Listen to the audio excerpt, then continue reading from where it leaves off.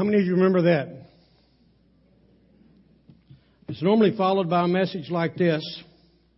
This is a test of the emergency broadcast system. This is only a test. In the event of an emergency, you would have been directed to turn to a channel nearest you for information. Now, most of us, for many years, remember today this EBS has turned to a EAS. Brandon got just a little ahead of me up here, but I asked the question this morning, what happens if you walk in one day and this image is on the screen and you get this message? This is not a test. I believe that most of us in here would sit up, we would pay attention, and I believe that we would take some actions. You saying, Brother Jerry, you've already kind of let the cat out of the bag today. Well, folks, I don't believe it's a test. I believe that today we are in a national emergency. I want to build the case. Now, I'm going to take about 10, 12, 15 minutes to build the case, so you just hang on for a second. Because today, go ahead, Brandon, today, I believe that we are in a national emergency. If you want to turn in your Bibles, you can turn to Colossians 4. We will get there eventually. But before I believe that we're really going to look at us being in a national state of emergency, I believe we're going to have to be convinced that we have an emergency. If you will, I want to show you something that if it doesn't disturb you, it should. Go ahead. I want you to look at the nation's decline. Right here, generation. We're going to talk about the generations that are living in America right now. 4 generations. And about the relationship to the gospel. The first generation is the generation that was born between like 24 and 45. We call them the builders. You're the guys. These guys are passing off the scenes now, but these are the guys that built the infrastructure. They built this nation. They fought the wars. 65% of them, I don't know that you can read. Boy, is that moving that quick, Brandon? 65% of them are people who followed Christ, who professed Christ as their Savior. 65%. The next generation is my generation. We call it the boomers, 46 to 64. For a long time, this was the largest generation. If you notice on the far right-hand side, the percentage of Christ followers fell from 65 to 35%. I don't know if you think that's a significant erosion, but it is.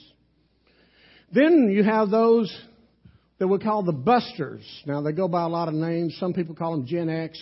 They're born in 65 to basically 79, depending on who you read. Now the percentage of the people who follow Christ, look at that, it's 16%. And then the group that came along after them goes by a lot of names just for the sake of staying consistent. I'm going to call them bridgers, but they go by millennials. They go by Gen Y. They're the largest generation in America. When you adjust for immigration, there's some 90 million of these. Look at that, how many follow Christ.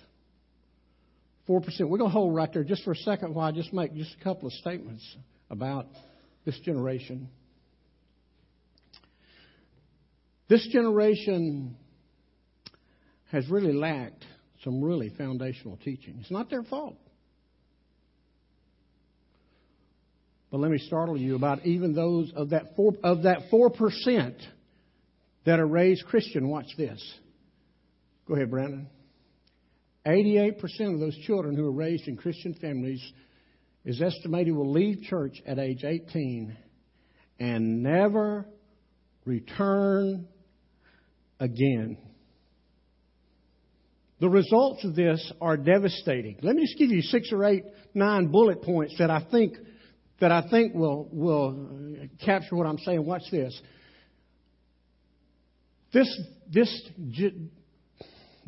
This generational issue has led to a majority of adults who no longer believe America to be a Christian nation. And by the way, your pastor is one of those.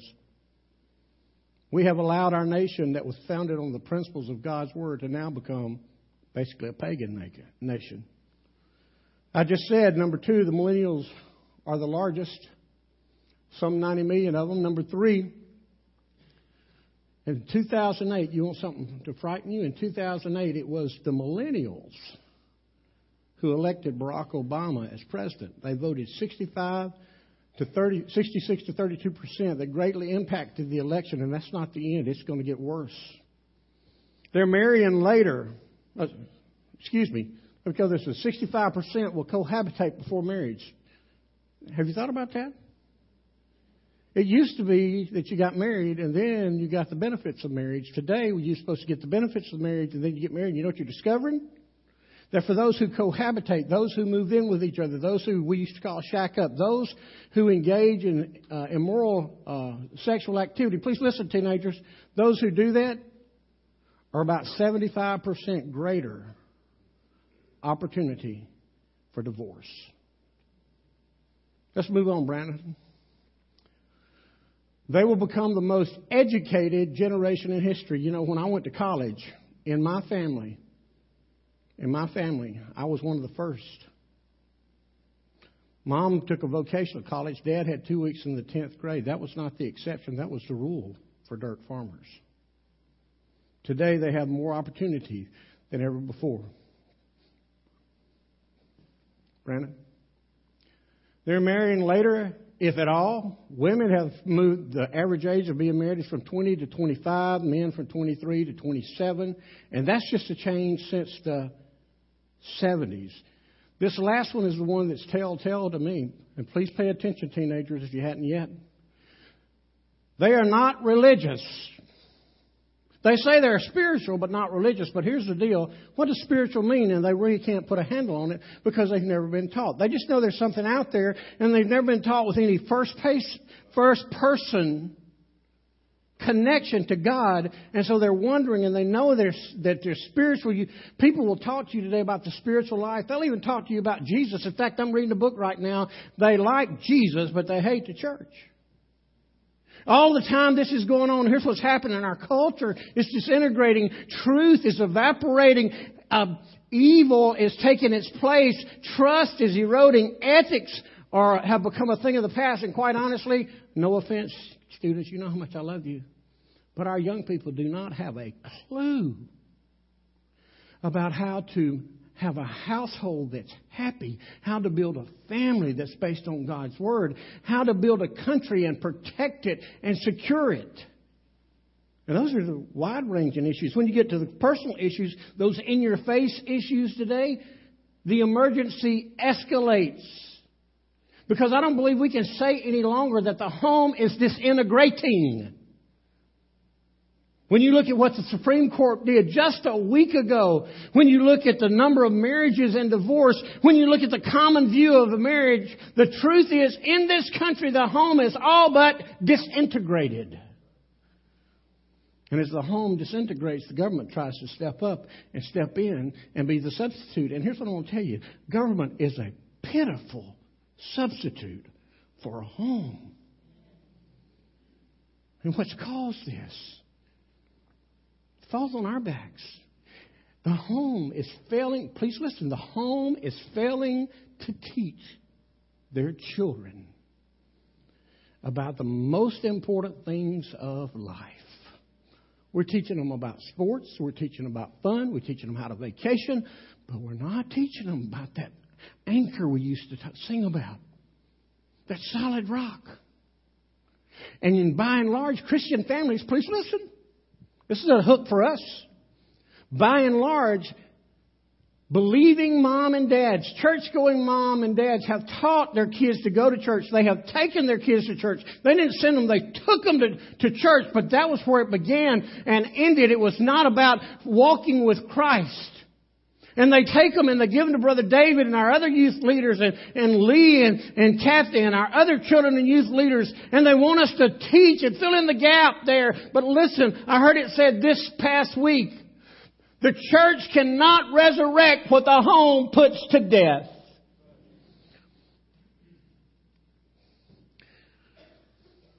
And I'm afraid that our young people, not just teenagers, I'm talking about our young adults,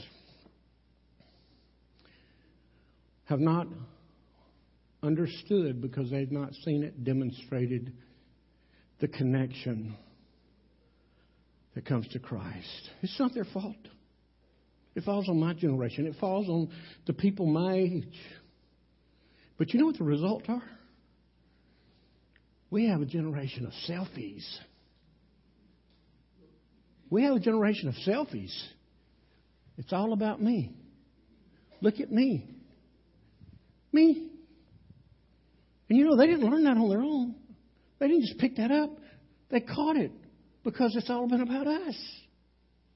They don't know what it is to build a country and build a life that's selfless. They don't know what it is to think about other people before us. And I just want to tell you, this selfie mentality has destroyed many nations, has destroyed many churches, has destroyed many homes, has destroyed many lives because you can't build your life on me.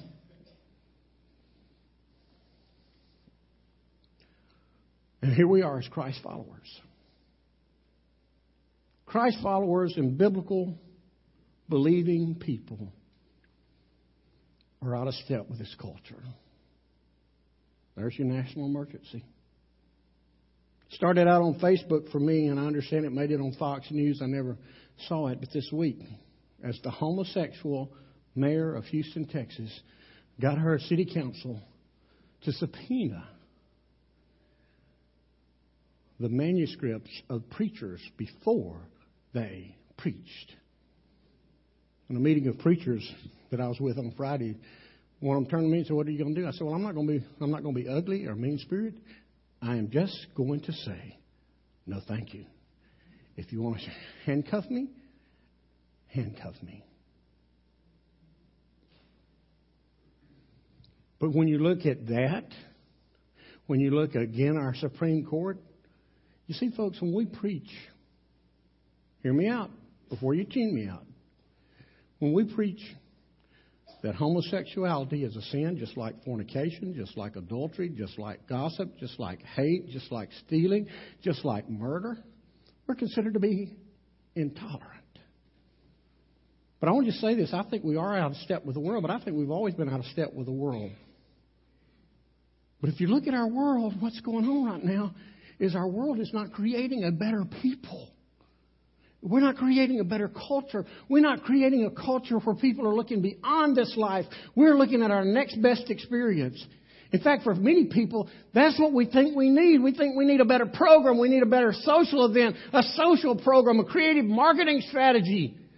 But folks, listen, the government does not possess the answer for what's going on in America right now. We are in an emergency because God designed us to be like Him. And we're trying to become like us. So how do we address this situation? Well, if you get in a national emergency, how do you respond? Basically, three things happen.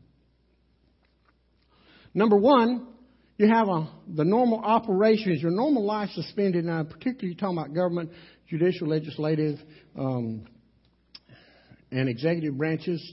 Normal operations are suspended. Number two, there's a change of behavior.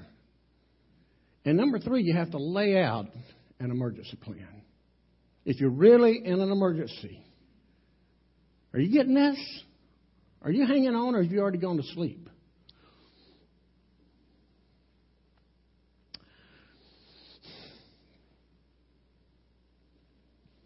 I want to appeal to you who have walked in today unconcerned. I want to appeal to you at a place that I think we are soft enough and pliable enough to listen, hear, and heed.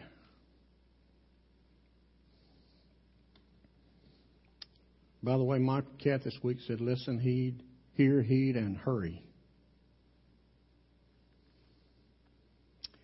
If we are really concerned, I said I want to talk to you in your soft place. If we're concerned about our children, if we're concerned about our grandchildren, if we're concerned about those who come after us, our great-grandchildren, the times now, and I'm just telling you, the answer is not only found in church attendance. I think that'll be a part of the solution, but that's not particularly the answer. the only church which can really offer an answer is a church that has focused to make Jesus center stage, first and foremost, in everything we do. Presenting Jesus. Well, that's kind of steps on us. We got tickled. Daniel Simmons, as he spoke at Refresh, he was talking about how there was a blow-up in a ministry. I don't remember which ministry it was, Troy, Wayne. Had a blow-up in a ministry. And they came to him and said, "Oh, preacher, we had a blow-up in the ministry." I think it may have been the First Impressions ministry. They had agreed that they would all wear white. And somebody came wearing off-white. And Daniel goes, "Are you kidding me? People are going to hell and you're fighting over where you wear white or off-white?" Now, before we get on them too much, we might need to look in a mirror. Personally. Now, I don't know what the Lord's telling you about our state of affairs in this country, in our culture. I don't even know if you made the danger, but back to Michael, he made a poignant point this week when he said, would your attitude be any different if that individual had been beheaded in Hueytown? Would your attitude be any different about an emergency if those 3 killings in Birmingham had been at our post office here in Hueytown? I guess the question for me is, what's it going to take? What's it going to take for us to wake up? What if the next Ebola case was diagnosed at West? Or worse than that, in the house next door to you? I think God is trying to send us some things to get our attention. Brother Jerry, you saying God's doing all this bad stuff? Listen, I'm not telling you God's doing it, but I'm telling you that every bit of it passes through His filter before it gets to us. What is it going to take for us to turn loose of pride? You know what? I'm convinced that every time we come to the end of the service, the only reason we're not before the Lord on this altar is pride.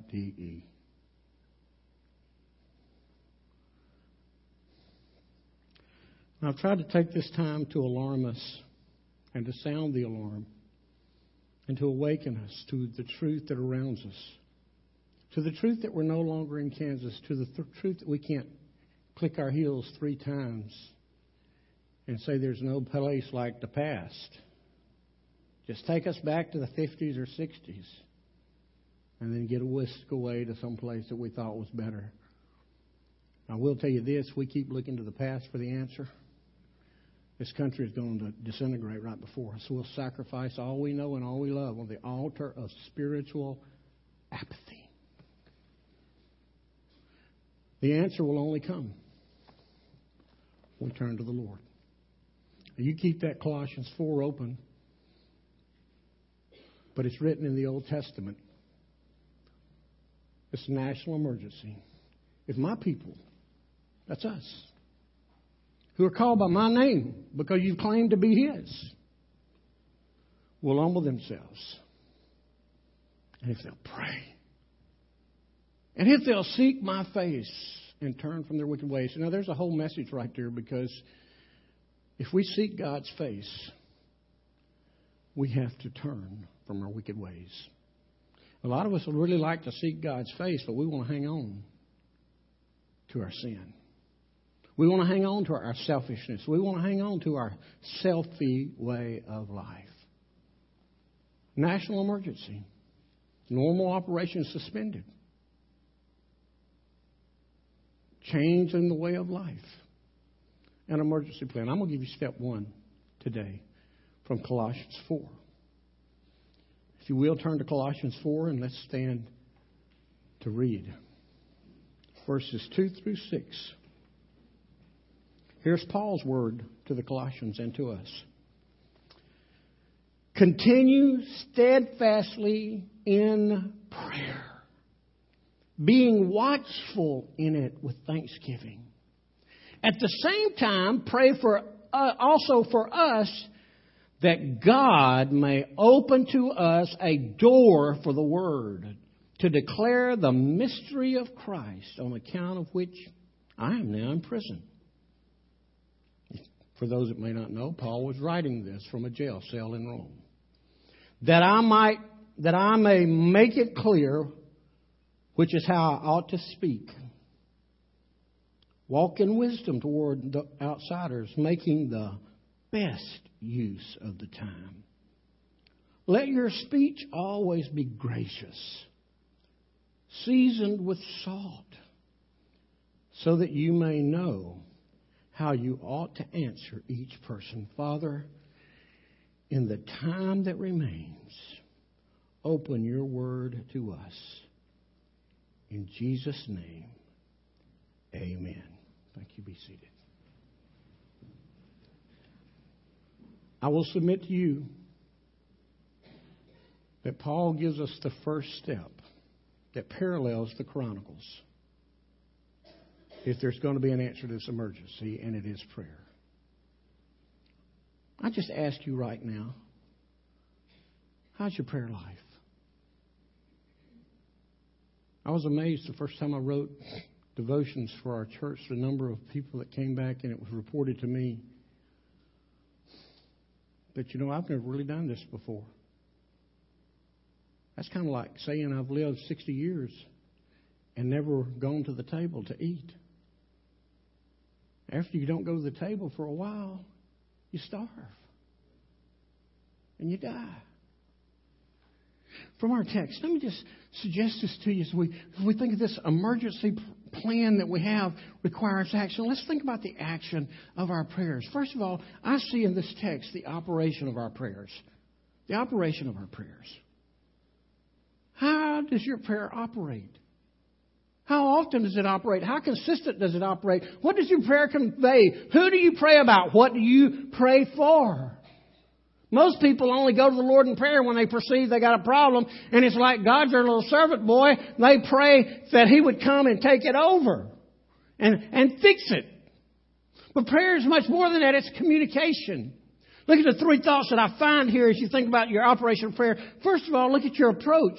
Look at those first two words in verse 2. Continue steadfastly. Can I ask you, is that your prayer life? Do you continue? It's like Paul wrote to the Thessalonians. He said, pray without ceasing.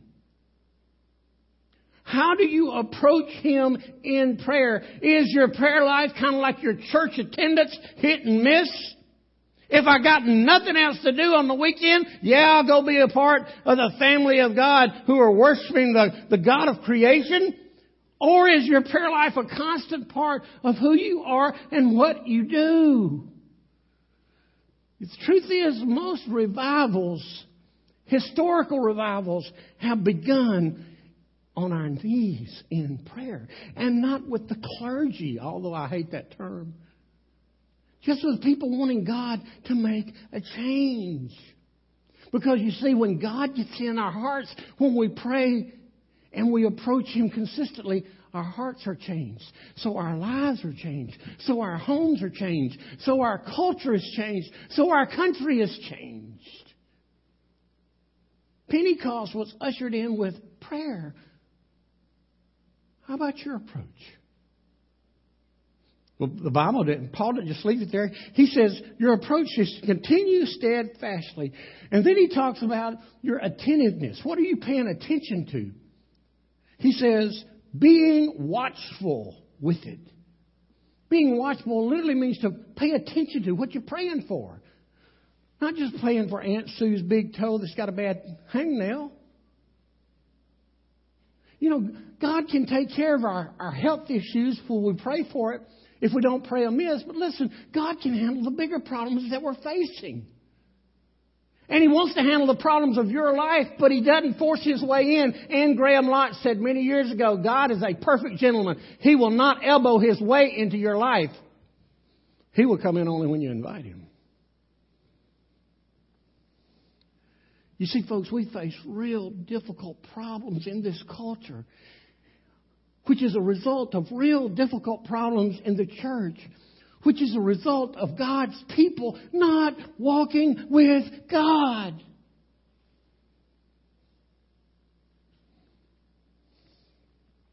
And most of the time, having said that with God's people not walking with God, most of the time, it's not a cognizant decision. Most of the time, it's not God's people waking up and saying, I just don't think I'm going to follow Him anymore. That's not really what happens.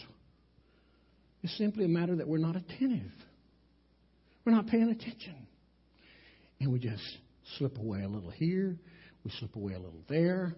All of a sudden, that daily prayer that we had now becomes every other day, and then it's every third day, and then it's every fourth day. And that church attendance, which was so a vital part of our growing in Christ, now becomes every other week because, hey, we got a cabin in the mountains, and we got a condo on the beach, and so we got to go do this. We got this boat. We got these season tickets. We just got other things to do. So God will just work you in where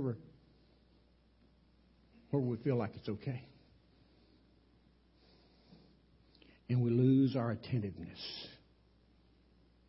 When you approach God, your attentiveness, can I just ask you this question? Do you talk to God? Do you talk at God? Or do you talk with God? When you talk with somebody, listen to them. I know it irritates you because I'm kingpin about doing this. And I've been over the last 6 or 8 months trying to watch myself because I know I'm kingpin about doing it. Somebody's talking to you and you cut them off. Could I get a witness? Yeah, everybody knows about that. Can you imagine how much it irritates God when you come to Him and you present a problem to Him and He begins talking to you and go, okay, amen.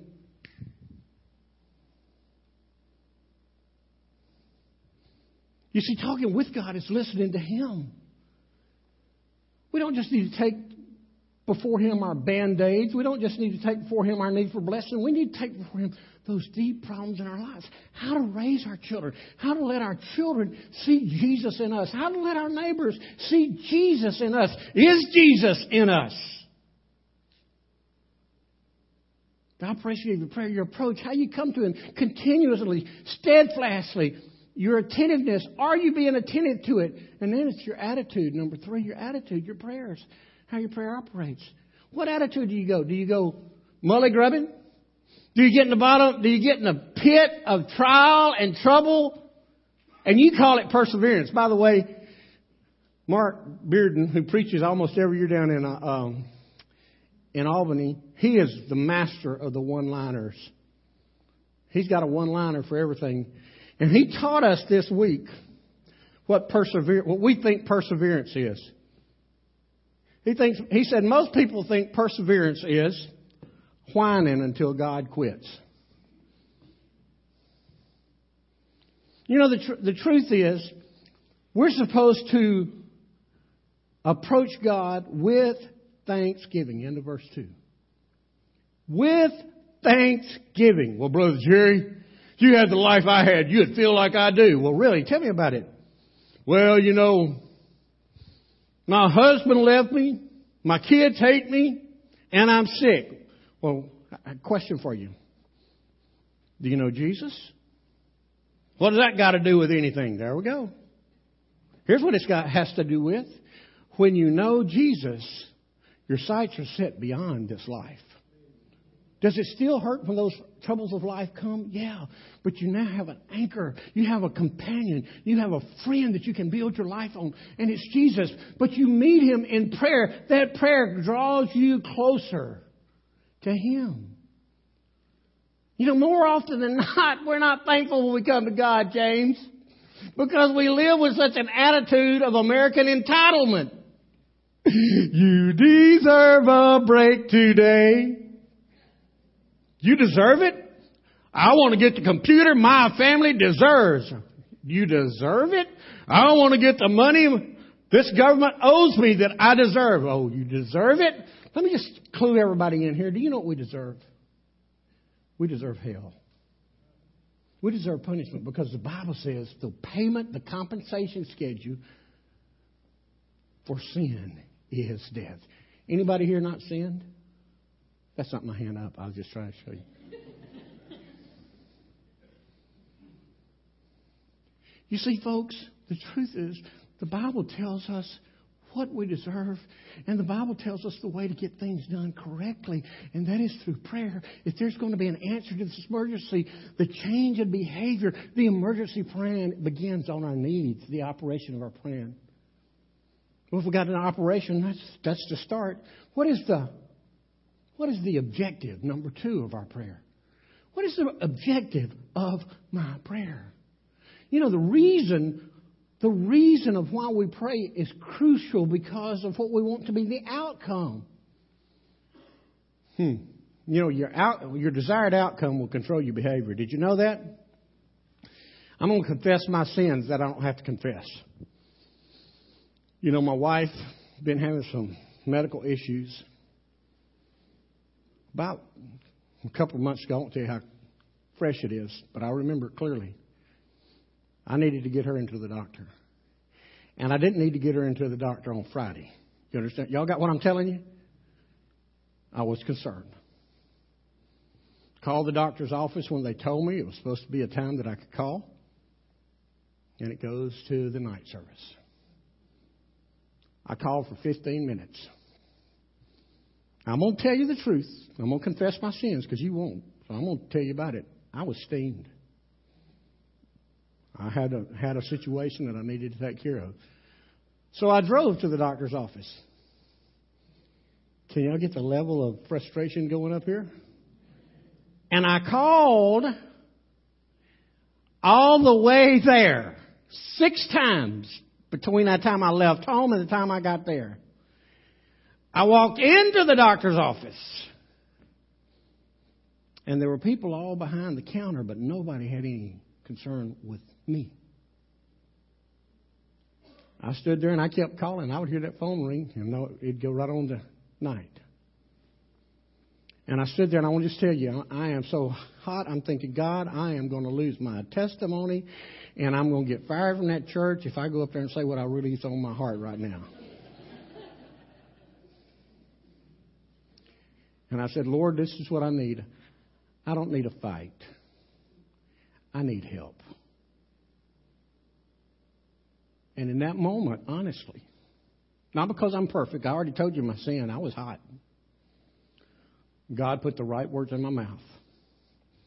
And I walked up and I got help. Do y'all hear what I'm telling you? The outcome I needed was help, not a fight. The outcome we need in this country is we need help. We need supernatural help. We need help that can only come from God. We need, first of all, and it's all right here, he's telling them to pray.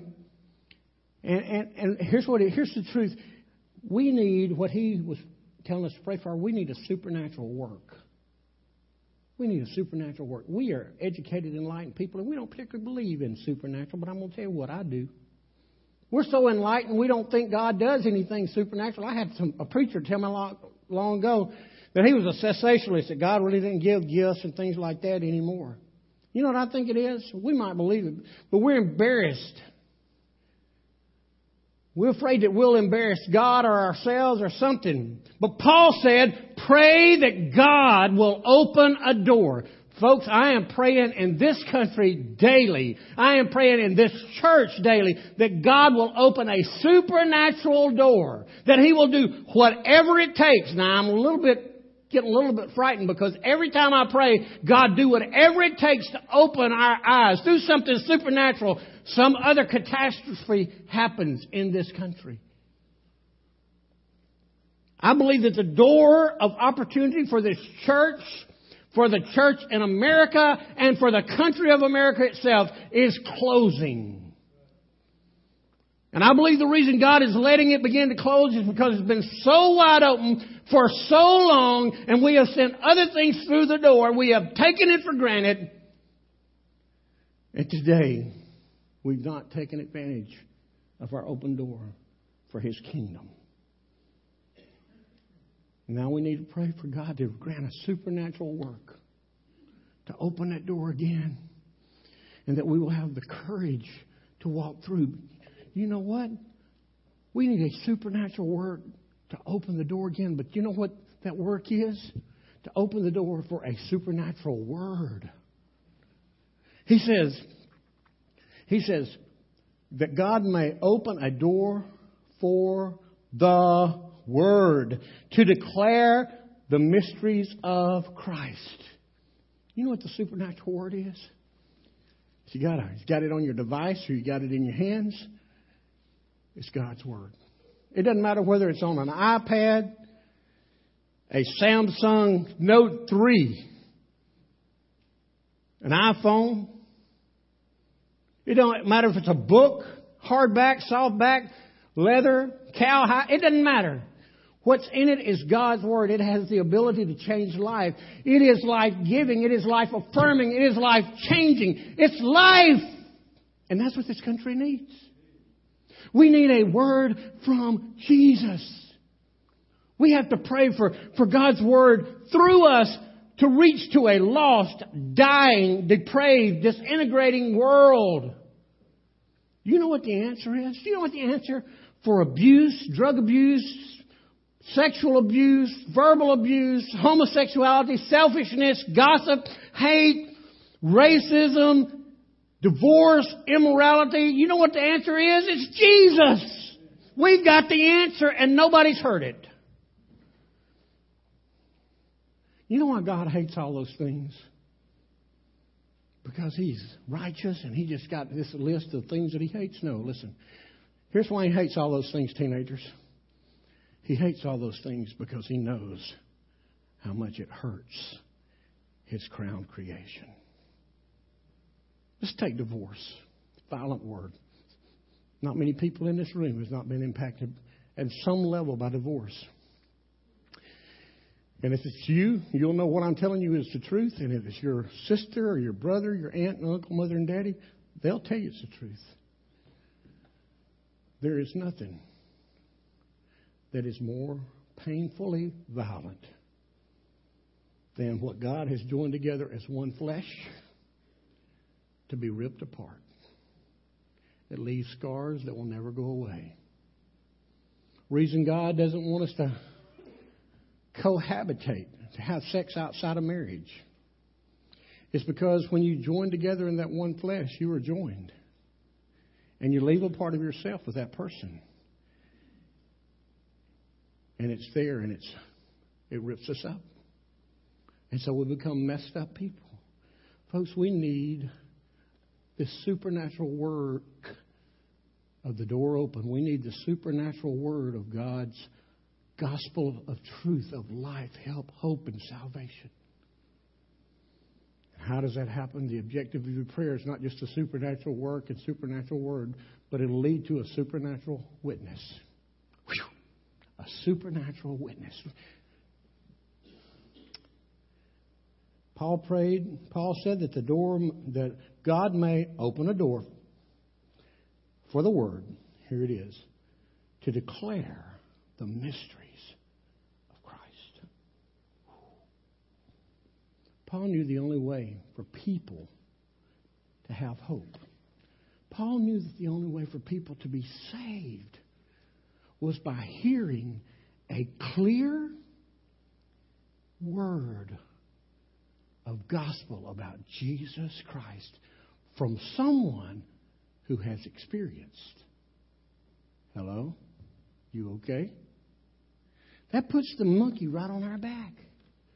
The only way for this country and culture to be salvaged is by hearing God's word and hearing it from someone who spends time with the one who saved them.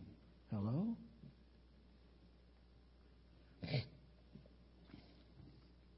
It's a sad commentary.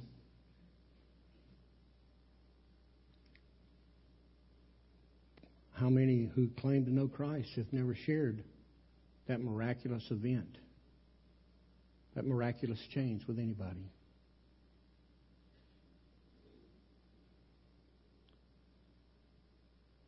The way we get the courage is we spend our time in prayer.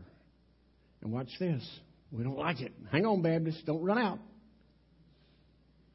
And when we pray, the Holy Spirit comes and empowers us. The Holy Spirit.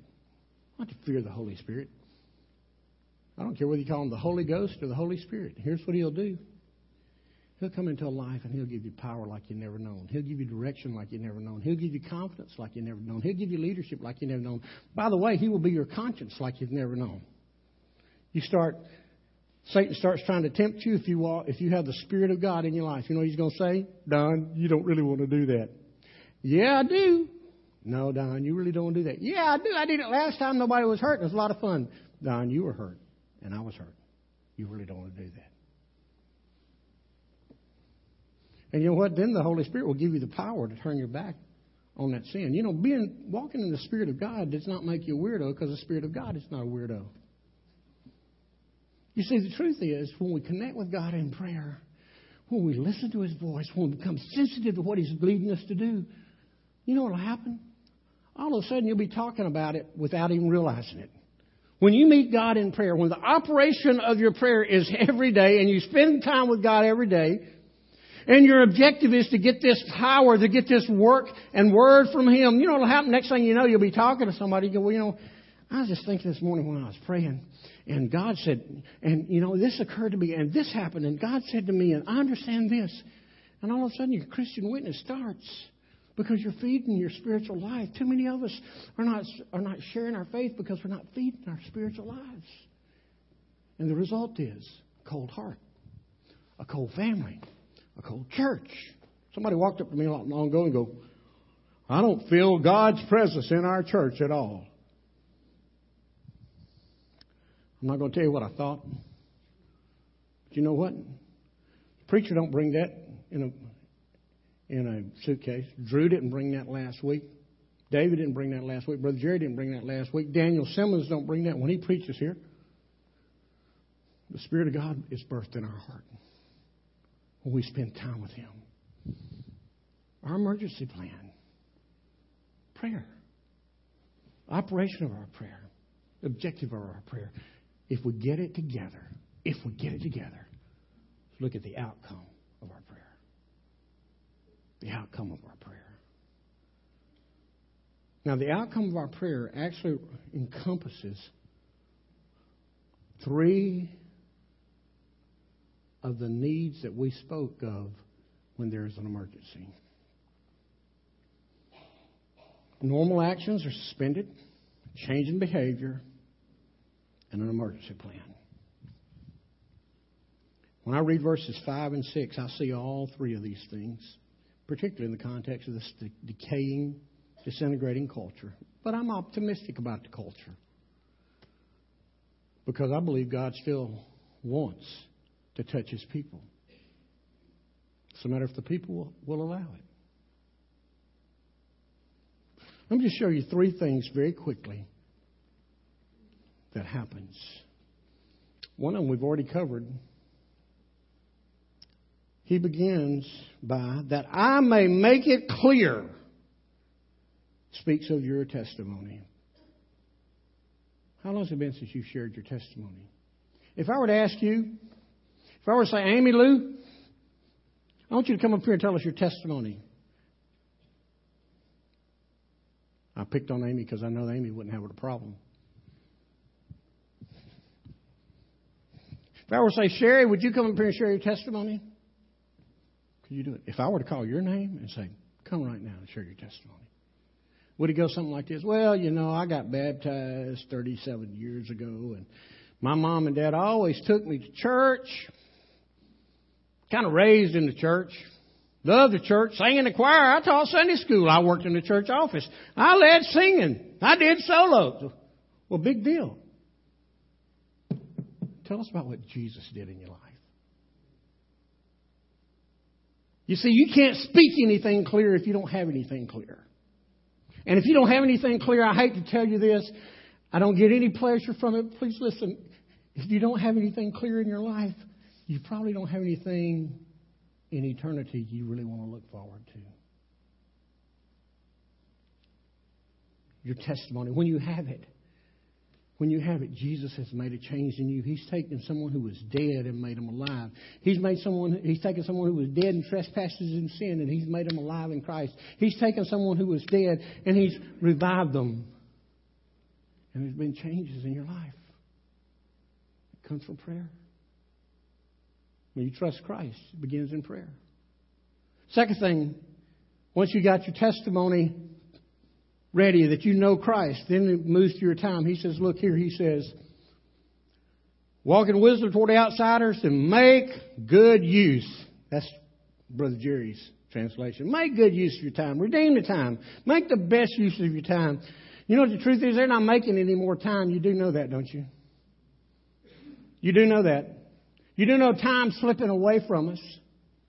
But when we spend time with God, when we hear His voice, when we walk with Him, time becomes more meaningful because we realize how little of it we have to touch our families and to change lives. God's placed you here. God's placed you here. God's placed you here to touch someone that perhaps no one else can touch. And this country depends on us doing our part in our segment of our world. When we spend our time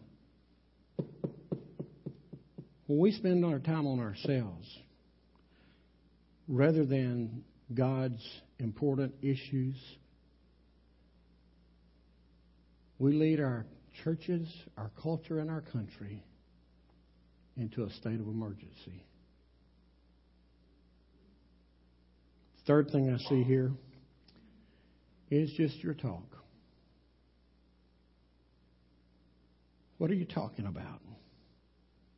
I believe verse 6 ought to be underlined in every person's Bible. Let your speech always be gracious, seasoned with salt, so that you may know how you ought to answer each other. Now, here's what I want to say to you.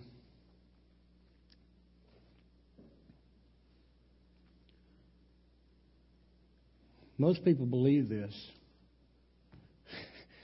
but they believe only the preacher is supposed to live by it. I mean, they'll walk up and say whatever they want to their pastor, and they dare you to counter them. You're the preacher. You're not supposed to talk like that. I want to go, well, you're a follower of Christ. You're not supposed to talk like that. But that's unspiritual. Can you imagine a world where all the believers, their speech was gracious, seasoned with salt? Whew. Have you ever eaten... I'm the grill king at my house. I can grill better than anybody else at my house. I know some men will try to take that from me here in the church, but I'm telling you, nobody leaves my house hating their hamburgers. But I'm going to tell you about the first batch I made. I didn't put any salt and pepper on the meat. And I took the first bite and spit it out because it tasted so bad. And do you know that's how our speech is? It's not seasoned with salt. It's why people spit out what we say. How different would our world be? How different would our home be? How different would our church be? How different would our culture be? How different would you be if we applied this one verse to our speech? And just as I'm getting ready to end, and just as a final thought, if the church as a whole, 175 of us, if the church as a whole decided to take Colossians 4:6 and make that the crowning principle for the next 3 months of this church, can I ask you a question? Do you think that we might actually change our influence in this community because how we interacted with that waitress that spilled our tea or came late with our food? Or that person that you can't find in Walmart when you need somebody to wait on you?